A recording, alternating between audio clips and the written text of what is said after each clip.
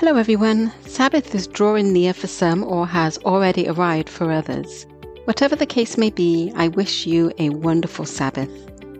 This week's film review is for the film Hiding in Plain Sight, which is directed by M. Legend Brown. The plot. A hard-working couple, plagued by bad luck, face the grim reality of being homeless. Their hope is almost gone, but faith may offer answers. So does the plot glorify God? The plot includes the concept of bad luck.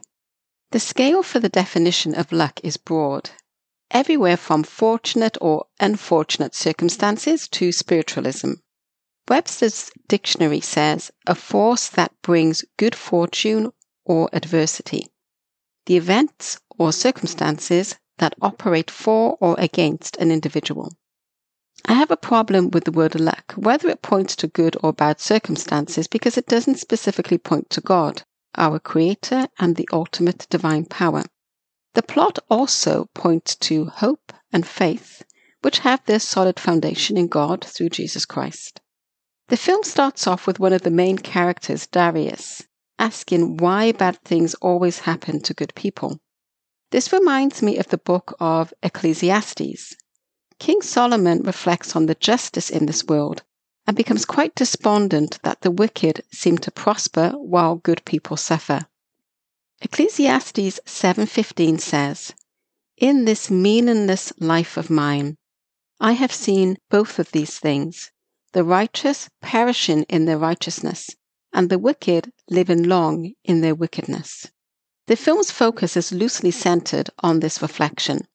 I reflected on that if we only see God in this light, then we get an incorrect picture of who God is, which is what is partly played out in the film by Darius. Darius had his moments of faith. A line he said caught my attention. Being in church soothes the soul. There is certainly power in Christian fellowship and gathering to pray and worship the Lord. Reading about the early church in Acts 4 is such an inspiration as to how the body of Christ, the church, was meant to be. There is a scene where the congregation is asked to give a specific offering amount. It's quite a large sum, and the verse Malachi 3:10 was placed on the back wall on the podium. Malachi 3:10 says, "Bring the whole tithe into the storehouse, that there may be food in my house. Test me in this, says the Lord Almighty, and see if I will not throw open the floodgates of heaven and pour out so much blessing that there will not be room enough to store it." I actually got Proverbs 3:9 the same day I watched the film, which is also related to giving offerings to the Lord. It says, "Honor the Lord with your wealth, with the first fruits of all your crops." I found it interesting how Darius, the husband of one of the main characters, connected giving tithes and offerings to being exempt from suffering, even though he read the Bible, which says that we live in a sinful world and are not saved by our works. There are lots of contrasts in this film. We see a teacher who is very focused on doing good for the have-nots in his community, but we see him rely on secular means. He doesn't have faith, yet he can be seen as prospering in worldly assets. He has a beautiful wife and daughter, a lovely home, and a meaningful permanent job. It's interesting that the amount the preacher asks each member of the congregation, $500, is the amount this teacher took out of his joint account with his wife to help some children, which she reacted negatively to. There were many people in the congregation during that service. If the teacher had belonged to this congregation, one person's contribution that day could have helped the children he was struggling to help on his salary combined with grants from the local authority. Darius's grandmother, a woman of strong faith who raised Darius, said to him, "It is hard being a man and knowing the right thing to do." This made me think of the documentary film Show Me the Father, which I have also reviewed on True to the Word. The film is based on the biblical role of a father and how our modern society has strayed far away from this role. Show Me the Father portrayed men who were living that role. whether it was a biblical father, husband, or mentor. We see Darius struggle with what the right thing to do is as he turns away from the Word of God, the ultimate role model, because it points to Christ, who points to the Father. There are many intense scenes in the film. There was a scene where Darius threatens his daughter with physical discipline using a belt, which he called Sierra. I was surprised that his threat was not met with any negative comments or actions by the onlookers, who were the other couple. It seems to be portrayed as a normal thing, which makes me think of the line in the Bible that many misinterpret. Proverbs 13:24 says, "Whoever spares the rod hates their children, but the one who loves their children is careful to discipline them." The word rod in the verse can also refer to correction, figuratively speaking. We see both the secular couple and the couple of faith struggling with their current situation, which was so far from their normal standards of living a short time before. Both husbands had been successful men, yet a series of events had led them to this dismal situation. What caught my attention was that Darius, who had faith, had the same focus as the secular husband due to his weakened faith. Both men wanted to protect and provide for their families, but they were both struggling because they were relying on their own strength, which led to strong feelings of frustration, worthlessness, and anger. Both couples were depicted as being faithful to one another. The men seemed to have a huge sense of loyalty and protection over their wives and children, putting their families first above everything else. There was a lovely scene where they discussed how they met their wives and how their wives made them feel. There was another scene where the wives are discussing their husbands and reflecting over that they had married smart men with goals, which left them wondering how they had arrived to where they were now. Both women were determined to stand by their husbands to keep their families together, even if it meant living on the streets for the foreseeable future. We see a realistic depiction of the day-to-day hardships of living on the streets. Lack of food, using restrooms to freshen up, their limited freedom in how much they could keep themselves clean, limited resources for washing their clothes, all of this while they still had to function among their peers. There was one scene where the oldest daughter complained that they were made fun of at school because they hadn't washed properly in months. It made me reflect on the dynamics of living on the streets.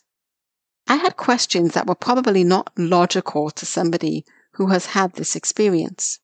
The film depicted the shame, secrecy, and frustration involved in the experience and how people who lived on the street were viewed by society, no matter what their background was. More importantly, the film depicted the challenges in the walk of faith when our lives take a turn for the worse, and when we see non-believers prospering when we remain in our trial. We see the role of a spouse. When one is down, the role of the other is to lift them up, not punch their partner down further. Darius' wife was shown as being instrumental in reminding him about his faith when he felt like he had very little left. There are some scenes where you can see her struggle, but her faith enables her to bounce back. As she is not relying on her own strength, she knew to seek the Lord in all seasons. Through it all, Darius' wife attended church services with their 2 children. What is surprising is that Darius refused to get help from the local church, even though the body of Christ is supposed to look after each other. This is in line with my experience of the modern church. All too many members don't feel the church body is somewhere to go with problems to. It's more about going to a formal worship service and being involved in Bible study, fundraising activities, and potlucks. So Darius' pastor didn't even know this family in his congregation was living on the streets when he asked them for $500 to help people who were in need. During a church service, the pastor referred to Romans 8:38-39, which says, "For I am convinced that neither death nor life, neither angels nor demons, neither the present nor the future, nor any powers, neither height nor depth, nor anything else in all creation will be able to separate us from the love of God that is in Christ Jesus our Lord. I used this verse in my baptism 5 years ago. This verse describes Satan's motivation in the spiritual battle to separate us from God, and God knows how hard Satan tries. This film shows how Satan can manipulate and use any situation to get us to doubt that God truly loves us, to get us to believe that it is not sin that causes misery and pain in this world, but God, to get us to be angry at and blame God for our circumstances in a sinful world, when His Word tells us through clear accounts who is responsible for sin and what the future holds for the devil, the father of lies. There's a very powerful scene when Darius almost believes Satan's lies and gives in to the devil. That's where Romans 8:38 comes in. For I am convinced that neither death nor life, neither angels nor demons, neither the present nor the future, nor any powers, neither height nor depth, nor anything else in all creation will be able to separate us from the love of God that is in Christ Jesus our Lord. I am reminded of another verse in Scripture that shows us how God saves us from the misery Satan tries to bury us in. Lamentations 3:23-26 says, Through the Lord's mercies we are not consumed, because His compassions fail not. They are new every morning. Great is your faithfulness. The Lord is my portion, says my soul. Therefore I hope in Him. The Lord is good to those who wait for Him, to the soul who seeks Him.